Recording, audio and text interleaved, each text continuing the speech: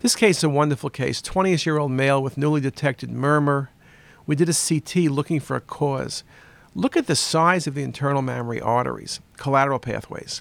Look at the classic stenosis past the left subclavian, classic coarctation of the aorta. It's not Takayasu's, which can give you large vessel disease over long segments. It's not a dissection. Mid-aortic syndrome is kind of a throwaway term for stenosis of the mid-aorta, and this in a sense maybe almost fits in the category, but past the left subclavian, young patient, huge carotids. Why the patient's murmur? Well, this patient had a bicuspid valve, which is 50% of patients with coarctation have.